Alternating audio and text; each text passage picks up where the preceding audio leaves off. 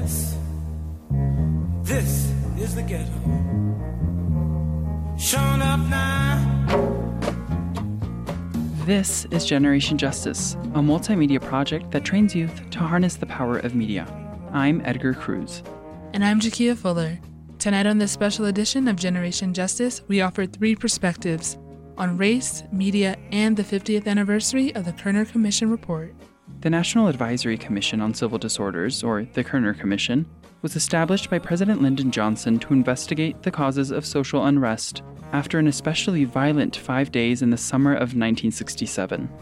We'll hear from Fred Harris, former U.S. Senator of Oklahoma and published author who served on and is the last remaining member of the Kerner Commission. Janine Jackson, Program Director of FAIR, the Media Watch Group, and co-producer and host of FAIR's syndicated radio show, Counterspin. And also Joseph Torres, Senior Director of Strategy and Engagement for Free Press, and co-author of the New York Times bestseller, News for All the People, the epic story of race in the American media. Hey!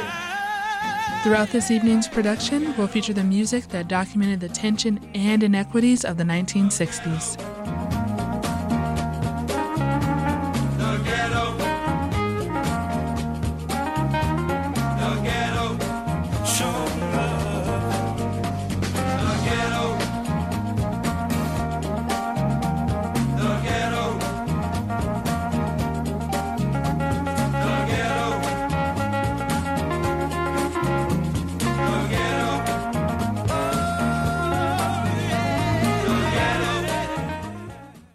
That was In the Ghetto by Donny Hathaway. As we review the 50 years since the publication of the Kerner Report, we speak with the remaining member of the Kerner Commission, Fred Harris, who at the time was a populist senator from Oklahoma. Fred Harris joins Generation Justice Director Roberta Rael to help us understand the history and role media played before, during, and after the Commission's report. Fred Harris is an American politician, educator, and writer who served as a U.S. Senator from Oklahoma from 1964 to 1973. In 1967, Harris and others persuaded President Lyndon Johnson to form the National Advisory Commission on Civil Disorders, also known as the Kerner Commission. Fred, I want to welcome you to Generation Justice. Thank you. Will you please give us a little bit of the history of the Kerner Commission and the Kerner Report? Well, in the summer of 1967, there were riots and violent protests in a large number of cities throughout the country with killing of people, most of them innocent people, most of them black people, and burnings and lootings and a great disorder. The worst of these riots were in Detroit and Newark. President Johnson had to call out the Army troops in order to finally quell those. And in the midst of that Detroit riot, while it was still going on, he appointed a Blue Ribbon Citizens Commission called the Kerner Commission because the chair of it was Governor Otto Kerner of Illinois. The actual name of the commission was the President's National Advisory Commission on Civil Disorders. And he appointed me and 10 others to this commission. We undertook hearings for 20 straight days, hearing from everybody from J. Edgar Hoover, head of the FBI, to Dr. Martin Luther King Jr. and others. And then we divided up into teams. John Lindsay, the mayor of New York, and I were a team, and went out in the country and visited actual riot cities, as did a lot of our staff. And then we met for 40 straight days and voted on every word that was in our report. The central thing we said was that our nation is moving toward 2 societies, one black, one white, separate and unequal. And further we said, white people really have never fully understood, but Negroes, as we said in those days, have always known, is that the black ghettos were established by white people, by their actions, and they were sustained that way. We found in these riot cities wretched poverty and deprivation, enormous discrimination on the basis of race and ethnicity, criminally inferior schools, terrible housing, no transportation, and no jobs. And so we made very strong recommendations in all those fields. And the great problem was that President Johnson, who had appointed us and told us his exact words were, find the truth and express it in your report. That's what we did. But he was misinformed about what we found and said, and he rejected the report. Thank you so much for that history. I understand that President Johnson did not fully release the report, and therefore the commissioners had to go through other means to get it distributed. Yes, we wanted to be sure that it could not be suppressed. So we made a deal with the Bantam Books to bring out a paperback edition of it, exactly on the official date of the report, which was March 1st. And that book was a wildly runaway bestseller. It went through 23 printings, and we had also, in order to get people to see what we'd seen through our eyes and know what we knew, we put out the report with an embargo to media people because we wanted to have time for them to study it and for us to answer their questions about it and explain it prior to the time that they would actually report it. We knew that recommending the kind of great new federal programs, costly, we said, yes, these are going to cost a lot. And the fact that we used for the first time in an official document the word racism. We knew White racism. Yes, we knew that was going to be controversial, and so we wanted to background people a while, but we didn't have that opportunity as it turned out. Somebody leaked the report with evil intent, intending to lessen its impact, and so we just turned it loose to everybody, of course. The Washington Post said, we're going to report this in the morning. And consequently, there was just chaos. An Associated Press reporter called me, for example, that night, and he said, I have a 30-minute deadline. This is a report that's 600 pages long. I have a 30-minute deadline. Could you just sort of capsulize it for me? And the result was headlines everywhere. White racism, cause of black riots, commission says. So the way that the media covered it also skewed how the report and the information from the report got received. Right. I would love for you to talk about that, and I'd love for you to talk about then moving into what did the report say about media coverage? What we found was that the media reports sensationalized the riots and focused on the police. It didn't really get into any depth at all to the wretched conditions where people were living. For example, they didn't put in context the terrible hostilities that existed in these places against the police. The police were virtually all white. They came in during the daytime. They lived somewhere else. They came in during the daytime more or less to enforce the law against these people instead of enforcing the law for them. So we said, among other things, about the police that they ought to look like the people with whom they're dealing, and we ought to do away with this militarization of the police, which was already beginning. No place for tanks and automatic rifles and so forth in an urban situation. And we recommended what came to be called community policing, that not just enforcing the law, but involved in all of the aspects of the community's life. What I said about the police was also something that we talked about with the media. They were virtually all white. So one thing we said was there ought to be many more Hispanics and African Americans and others, minorities in the media. The other thing we said about the media was that they didn't talk about why were people so hostile toward the police, the grievances that they had. I mean, they were well-founded. And they didn't focus on the terrible conditions where these people who were involved in the disorders were living. So there's no context. And therefore, I think a great many people, white people, were enormously surprised. Why are they so dissatisfied? We've passed the Civil Rights Act of 64, and we've passed the Voting Rights Act, and we're trying to do something about segregation in the South and so forth. They had no idea how so many of their fellow Americans were having to live.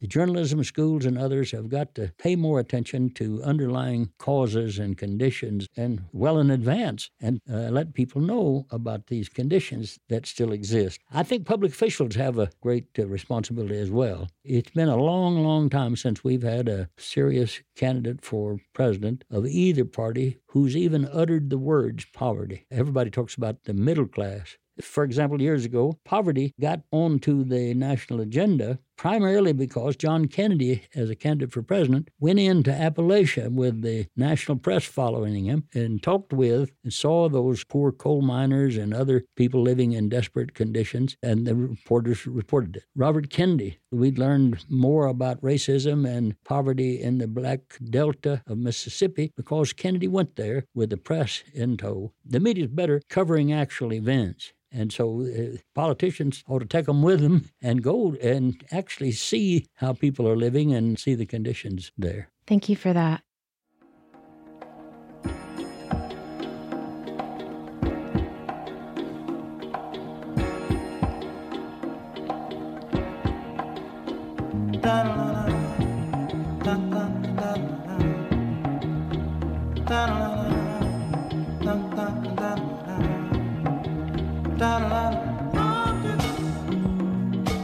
shots. Spend it all. You just heard Inner City Blues by Marvin Gaye, which captures the sentiments of Black communities in the inner cities of America during the late 60s. Thank you so much, Mr. Harris, for sharing the history of the Commission and for pointing out the lack of coverage on the living conditions of Black America. It is fascinating to get a glimpse into the development and mission from an original member of the Kerner Commission. And now we bring you Janine Jackson, a professional equity media critic. Janine Jackson is the program director of FAIR, which stands for Fairness and Accuracy in Reporting, a media watchdog organization based in New York, which analyzes media for biases and missing contexts and voices. Janine joins my co-host, Edgar Cruz. This is Edgar Cruz with Generation Justice. Joining us today is Janine Jackson, program director at FAIR, the Media Watch Group, producer and host of FAIR's syndicated radio show Counterspin. She contributes frequently to FAIR's newsletter, Extra. Her articles have also appeared in various publications, including In These Times and the UAW's Solidarity, and in books including Civil Rights Since 1787 and Stop the Next War Now, Effective Responses to Violence and Terrorism. Welcome, Janine. Happy to be here. Janine, would you please introduce yourself? Well, I am the program director at FAIR, which is a media watch group. We take a look at U.S. news media, the corporate media, and try to talk about some alternative perspectives on the stories of the day. And that's what I try to do on Counterspin as well, is bring on folks who have something different to say about what's in the news. Janine, help us understand that historical context of the late 60s during the time that the report findings were released.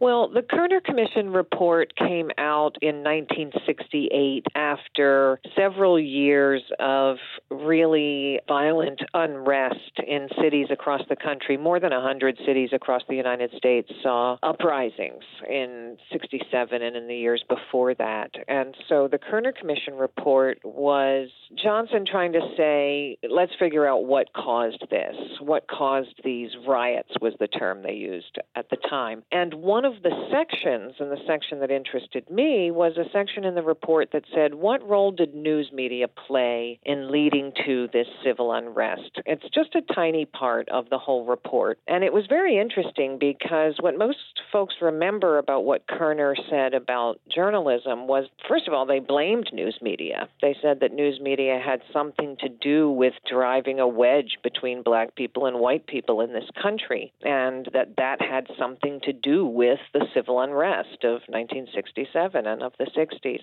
And what they thought that journalists' problem was that they were completely out of touch with Black communities, and particularly with urban communities. And so they called for an increase of representation, that they just needed to be more Black journalists, more Black people in newsrooms. And that's what most folks remember from a media perspective about Kerner, is that it called for more people of color, and specifically for more African Americans, to be hired. And that happened to some extent, but then that hiring flagged. And as folks may know, the representation is not really a tremendous amount forward in 2018 than it was in 1968 when Kerner came out. You know, we still don't have newsrooms that look like America.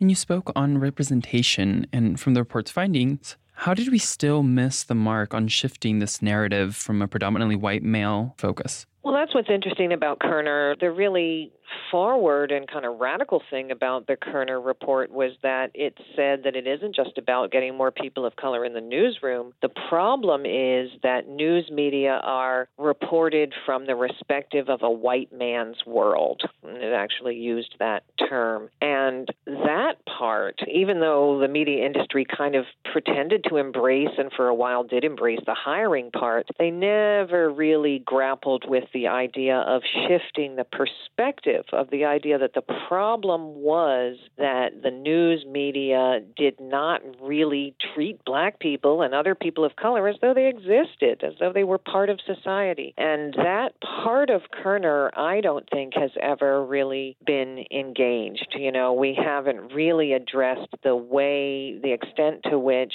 news media really comes at news events from a white perspective, and from I would say, a wealthy white perspective. the call of Kerner was misunderstood because there was a sense that if we just hired more, if we could just get more Black people into journalism, then somehow journalism would change and it would take on a more diverse and inclusive perspective in terms of its content, as long as we got those numbers, as long as we got people in. Media have not recognized that that is not sufficient, that it's a matter of priorities, of what you decide is a story, of what you decide is important, of who you decide is an expert. It's not simply who's in the room, but it's the choices that are made that determine whether or not media really is reflective of the diverse society that we have. So when I say Kerner was misinterpreted, I really think it was only partially understood as meaning get more Blacks in the newsroom, and not really understood as meaning we have to get to the root of what we think is newsworthy, who we think is important, who is at the center of the news. That's what has to change. That part of it has not ever really been adequately addressed. And then it has this real blind spot when it comes to this structural question about corporate ownership. There's a moment in Kerner where it's almost parenthetical where it says, pressures, competitive financial advertising may impede progress toward balanced in-depth coverage and toward the hiring and training of more Negro personnel. That's the term they use. And I think they really overlook the importance of corporate sponsorship and ownership in influencing the content of the news. You know, corporate media outlets have relationships with politicians. They have relationships with the police. They have relationships with other corporations, and those really shape their journalistic priorities and give them that kind of top-down bias. That is what I talk about. And that's really outside of individual journalists. You know, that really is the climate that individual journalists have to work in. And Kerner didn't really address that. So there's a racism that is structurally baked into corporate media because of the finances, because of who they answer to, because of the fact that they answer to corporate owners and sponsors and not to community, that Kerner never really grappled with.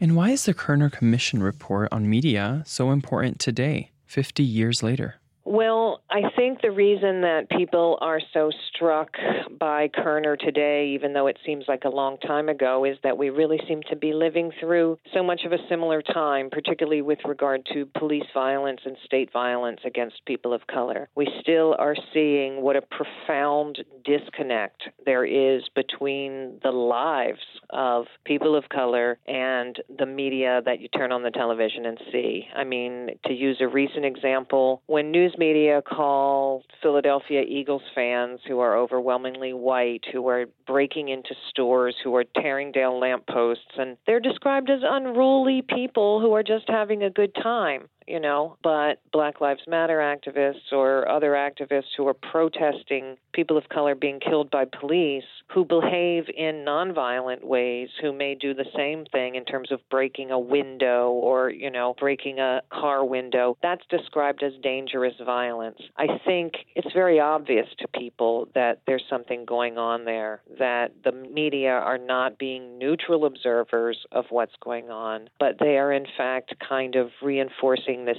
top-down state mentality or view of the world that says that this status quo in which some people are oppressed and some people are wildly wealthy, that's okay, that you don't need to ask questions about that you shouldn't protest that, you certainly shouldn't go out in the street about that's dangerous, that protesters are violent. All of that is coming from a media that are not living up to the standards of journalism, but are instead acting as corporate actors. And so it isn't a matter of saying journalism is bad. Journalism is, in fact, a great hope. Journalism is the way we learn about one another and the way we learn about what's going on in the world. The problem is the structure of the media industry in the United States today. And so when I think about Kerner and why it's important to say, yes, we need media that does not simply tell the world from a white male perspective, I also understand that the way to get to media media that doesn't tell the world from a white male perspective is to get to media that is not owned by white males.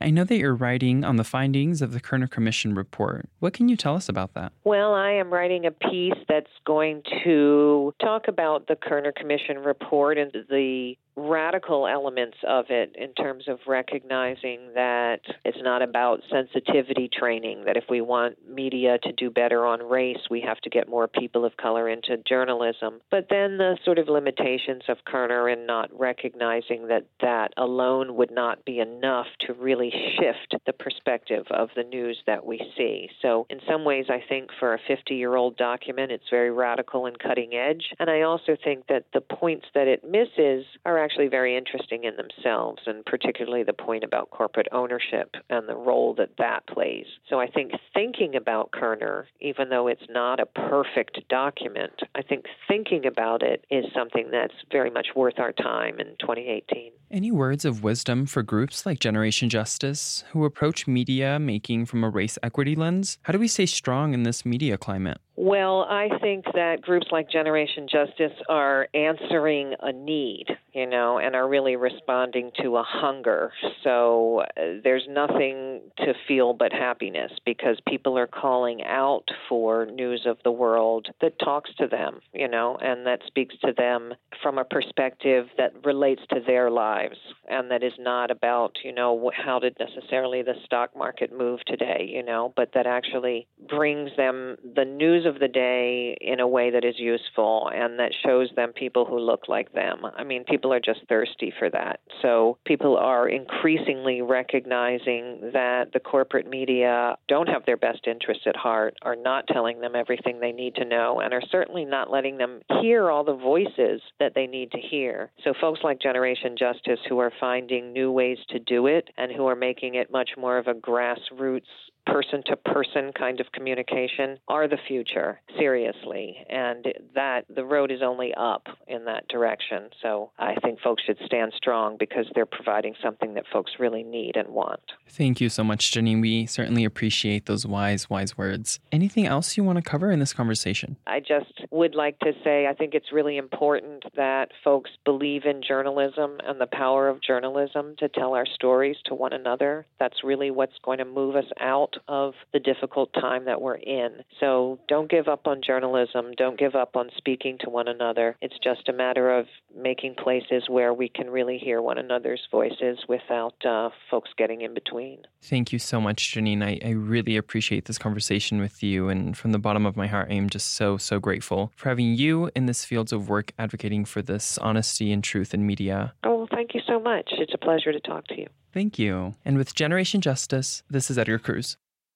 Janine, I really appreciate your strong analysis of the Kerner report, the role media played in creating civil unrest then and now, which is so relevant to our current climate.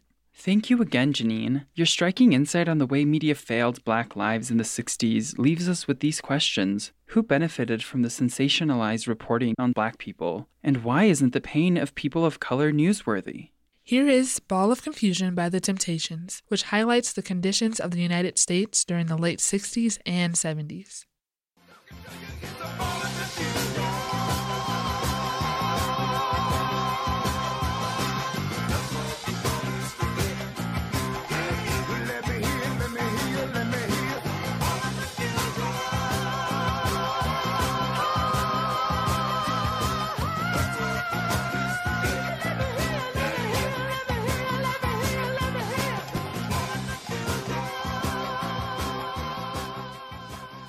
Now, Joe Torres unpacks the narratives that heightened the mistrust Black Americans and people of color felt toward the media. Joe is Senior Director of Strategy and Engagement for Free Press and co-author of News for All the People, sharing his insight on media from a racial justice lens. Now, GJ's youth producer, 17-year-old Kenya Alonso, speaks with Joe Torres.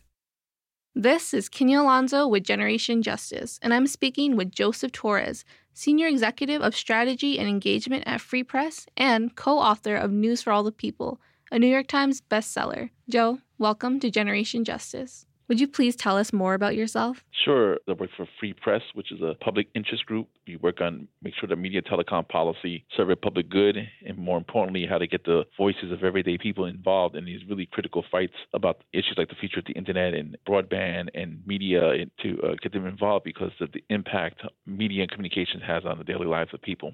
And so I work on that, and I'm a former journalist. I do journalism, but not in the formal way. And I am a co-author of a book, and I used to work for the National Association of Hispanic Journalists. I'm a media advocate, media activist right now. Would you tell us about News for All the People? Sure. News for All the People is a book I co-author with Juan Gonzalez, who's a legendary journalist, media activist in his own right, a Latino leader in his own right as well. We wrote this book that came out in 2011. It was a project that we worked on for about 8 years. When Juan was the president of the National Association of Hispanic Journalists and I was his deputy director, we wanted to educate journalists, or to get journalists of color engaged in the importance of issues of media policy and media consolidation and impact it would have on people of color, journalists of color. And so we wrote a white paper called How Long Must We Wait in 2004 that we handed out at the Unity Journalists of Color Convention, which was the largest journalistic convention in the world at the time. We had journalists from Native American Journalists Association, Asian American Journalists Association, and Hispanic Journalists Association, Black Journalists Association, and we were asked to turn that white paper into a book that resulted in this book that we wrote, and has really helped to inform the work I still do today at Free Press and the issues I fight for, and also my concerns and fears about people of color and what's the future of our country and the ability of people of color to be able to fight for their own self-determination. So this book has really helped me to my own personal growth of understanding who I am as a Puerto Rican growing up in New York City, and what's my relationship to this country, and just my place in the world. So it's like it really helped me personally to understand myself better. Actually, last summer when I interned with GJ, we read News for All the People. So I just want to say thank you for writing something that was so informative, and I learned a lot from it. So thank you. Me too. I learned a lot from working on it. You're welcome. And we never anticipated that was going to be the book, but it was a journey for us too. And we're still on that journey, So thank you. Thank you so much for those words. Now, as the co-author of News for All the People, which gives us such a great understanding of the history of media in this country, what is the significance of the Kerner Report on media? During this time, there was great unrest in this country, particularly in 1967. There was a lot of riots and urban unrest, and President Johnson formed this commission to understand the reasons and causes of these riots that happened. And so this report came out, and one of the chapters was devoted to the media, and it talked about how the media played a role in fomenting greater mistrust.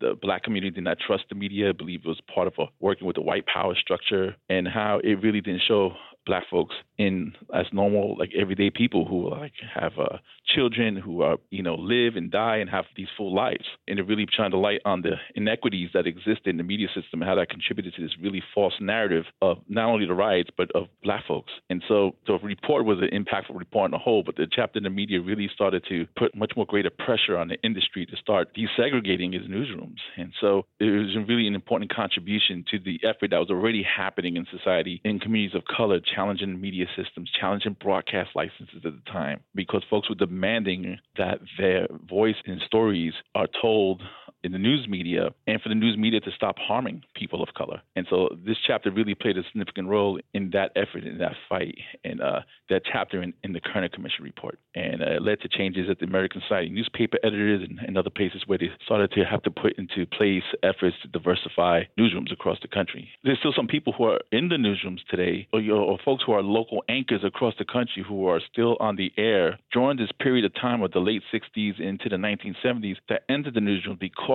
of these efforts by people to challenge our media system. And folks don't even know this happened, And so a lot of this history is forgotten. And now in 2018, 50 years after the Kerner Commission report, from your perspective, what has changed? I'm writing about this right now, and I'm trying to get a handle on this question because it's complex in some ways, right?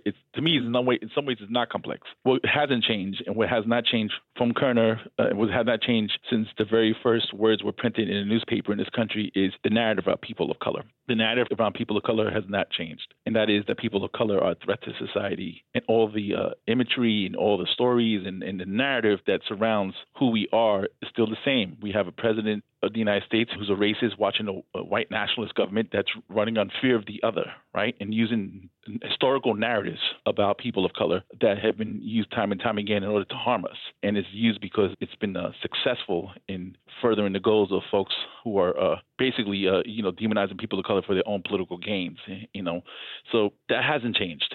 But what has changed is the presence it's more of a presence of people of color, right? I guess in everyday media. So there's more folks on your local newscast. There's more folks, in say TV shows that say more people of color. And that narrative needs to change because it's hard to fight for any sort of justice or any sort of equity, particularly for communities of color, if you're demonized by a news narrative or by a narrative that harms you. And when you have that narrative, all sorts of policies can be passed as a result.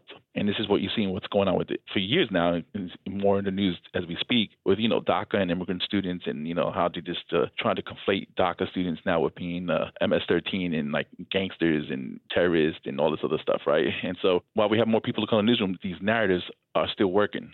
And I believe personally they are working because they're serving a political purpose and they're doing their jobs.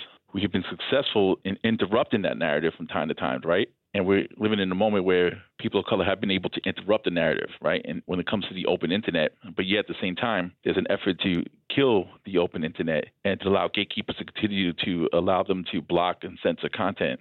The future of the internet is very much it's still a question what that future is going to look like and whether people of color will still have the ability not just to have presence on the internet, but also have some power over their own health and well-being. Since the topic of narratives came up, what needs to be in place for communities of color narratives to be fully honored? Well, you work for a place that's as an example. You have to, it's about control and ownership, I feel, at the heart of it, and whether people of color have the ability to control their own stories and the right to tell their own stories without having to ask permission from gatekeepers. Because I'm talking to Generation Justice, and there's an example of a place where the work is done with a lot of joy and purpose, right? And understanding like is actually making a contribution. I'm not saying there's not barriers to every place that you go, right? They're still dealing with other institutions, but you work in an institution where you can tell your own story.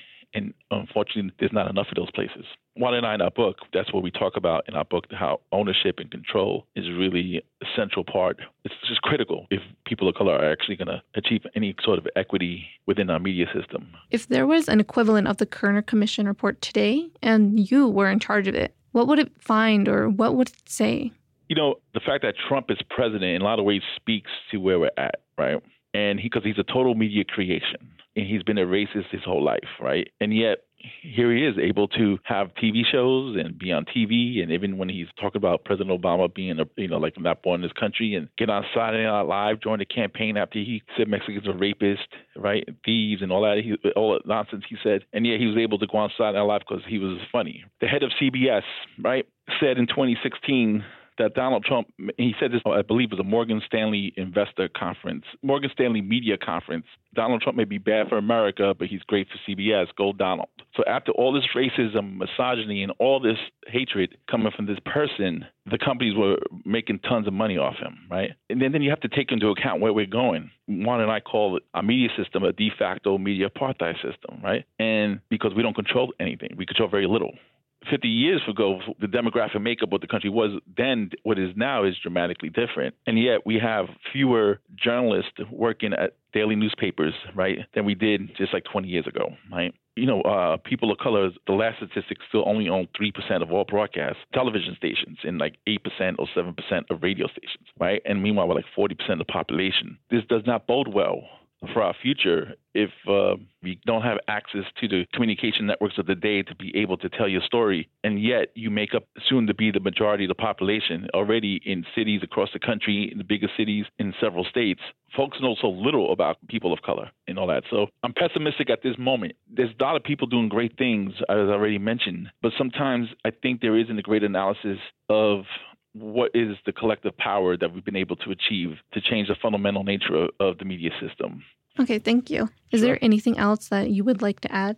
I just think there's not enough of dreaming of the world that we want and deserve, and then trying to collectively fight for it when it comes into the media space. And I think that's needed, and I hope that happens in a way. It's not like people aren't doing things now, but I still think that we're too often fighting to prevent bad things from happening today. And we're really pulled thin oftentimes with lack of resources and to be able to address all the needs that we're able to address. So we're always trying to stop bad things from happening, right? And we have to find time, and it's hard to dream of a bigger dream for us than just fighting reactively to what people do and have a more proactive vision of what we think we deserve. And when it comes to the media space, because the media is powerful, it's a powerful institution that has the ability to shape and destroy lives and also uplift them as well, and we need more uplifting.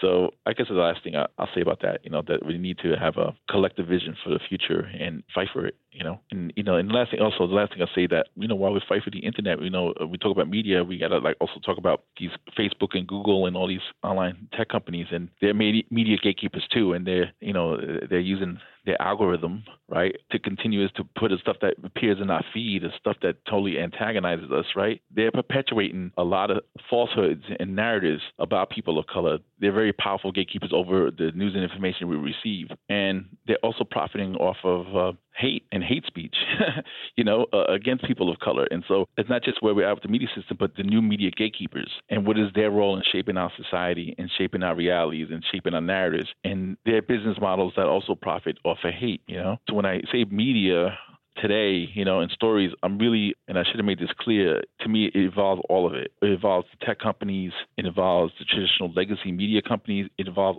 everyone that's a dominant media company that has a dominant influence over our lives, Again, I just want to say thank you for taking the time to, talk to us and share your knowledge on all of these topics. Yes. Thank you, Kenya. I really enjoyed it. Anytime. This was Kenya Alonso with Generation Justice. Joe explains how the media perpetuated a harmful narrative that shaped our national perspective of the Black experience.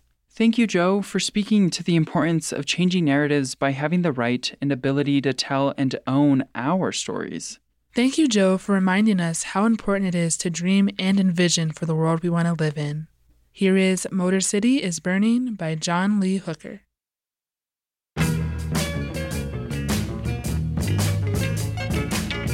Oh, the Motor City is burning. It ain't a thing in the world that I can do. And don't you know the Big B is burning? Ain't a thing in the world that Johnny can do.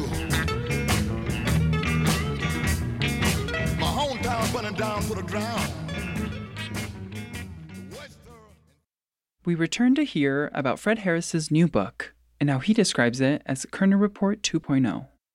So I'd like to talk about your new book, Healing Our Divided Society, Investing in America 50 Years After the Kerner Report. It's about to be released. Right. And what is the content of this book? Do you have analysis of the past 50 years? And if so, what are some of the highlights of the book? It really is a Kerner Report 2.0. It's an update of the Kerner Report of 1968. I'm a co-editor with Alan Curtis, who's the president of the Eisenhower Foundation. And we've done it with getting authorities from, for example, Nobel economist Joseph Stiglitz to the head of the Children's Defense Fund, Marian Wright Edelman, 23 of them taking some aspect of what we dealt with in the Kerner Report originally and bringing it up to date. What's the situation now and what needs to be done? It comes out in the last part of February, just like the report did itself. And what we say in this report, the basic message is this, that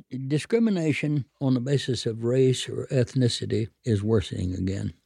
Segregation of schools and of housing, we're resegregating in the cities and the schools. And the inequality of income and wealth is much worse than it was. And poverty, there are far more, millions more people who are poor now than they were 50 years ago. And poor people today, a large percentage of them are in deep poverty. That is, their income is at or below the poverty level, or one half of the poverty level. And then what we want to get across is these things are not only terrible for the people who are living them, but they're bad for all of us.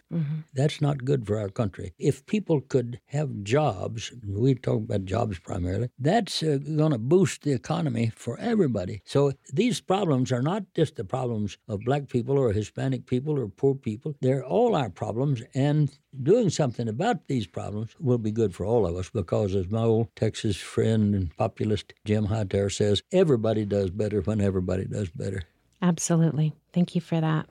What do we need to do in this moment in time to help to go back to your quote, we all do better when we all do better? I think we've gone several years when it just was not socially acceptable to be a racist right out, both in words and actions. But now I think with this last presidential campaign and the operations and so forth of this present administration, too many people, I think, feel that they're sort of given permission to express racist views. And worse than that, maybe even in violence, as we've seen some of these white supremacist operations. So that there are far more black churches, synagogues, mosques that now are being attacked and burned. And there's a great deal more violence against groups like that, against LGBT people as well, anybody that's a little different from the dominant society. So I think that that's something that ought to worry us a great deal. Black Lives Matter, I think that's an illustration of the kind of thing we're going to have. Individuals have got to, and groups have got to raise hell themselves about this, and maybe the general media will follow, but also we need some way to help educate young people to a kind of a media sense that everything you see on Facebook in that echo chamber may not even be legitimate, may not even be by who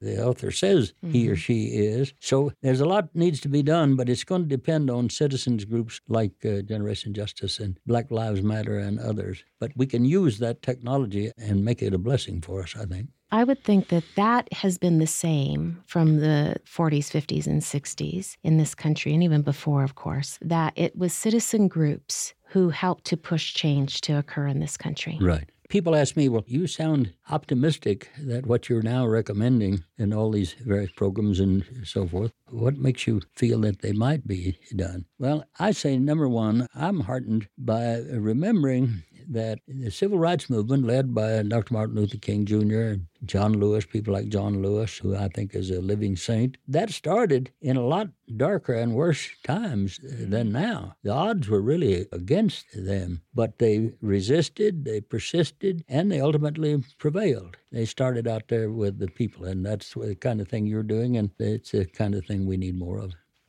That's interesting. Thank you for that. Once again, it's been such a true pleasure to be able to spend this time with you. I thank you, and I cannot wait to read your book. Thank you for what you're doing, and thank you for having me.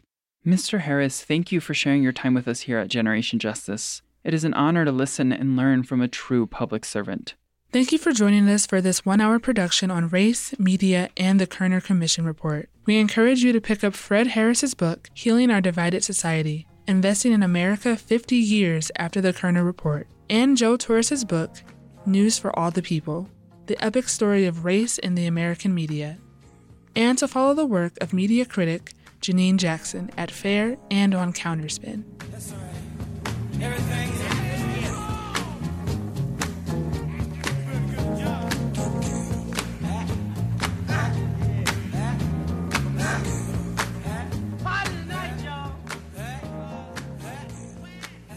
We've concluded our special program on race, media, and the Kerner Commission Report. We would like to thank our guests, Fred Harris, Joe Torres, and Janine Jackson. Tonight's program was produced by Katie Rizzuni and Roberta Rael, and audio editing from Ramon Garcia. Tonight's interviews were conducted by Kenya Alonso, Edgar Cruz, and Roberta Rael. We would also like to thank the media makers of Color Alliance for uplifting the stories that are critical to narrative change in media. This production was recorded in the 89.9 FM KUNM studio in Albuquerque, New Mexico. Our website is generationjustice.org, where you can peruse our multimedia content and listen to our podcast, which is also available on SoundCloud and iTunes. We're also active on social media platforms like Facebook, Twitter, and Instagram. Our opening song is Youth of the Nation by POD. Generation Justice is funded by the W.K. Kellogg Foundation, with additional funding from the McCune Foundation, Colin Alma Health Foundation, the Albuquerque Community Foundation, and of course all of you, who have contributed to our project by visiting our website and clicking Donate. We'll continue with another song, What's Happening, Brother, by the great Marvin Gaye. I'm Edgar Cruz. And I'm Jakia Fuller. Coming up on KUNM is Spoken Word. So stay tuned and join us next Sunday at 7 o'clock.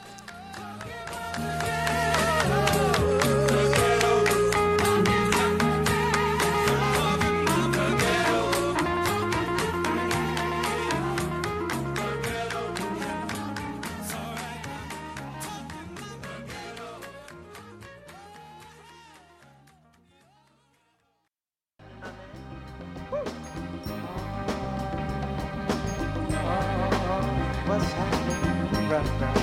Say, man. Woo! What's happening, brother? What's been shaking up and down the line? I don't know, 'cause I'm slightly behind the time.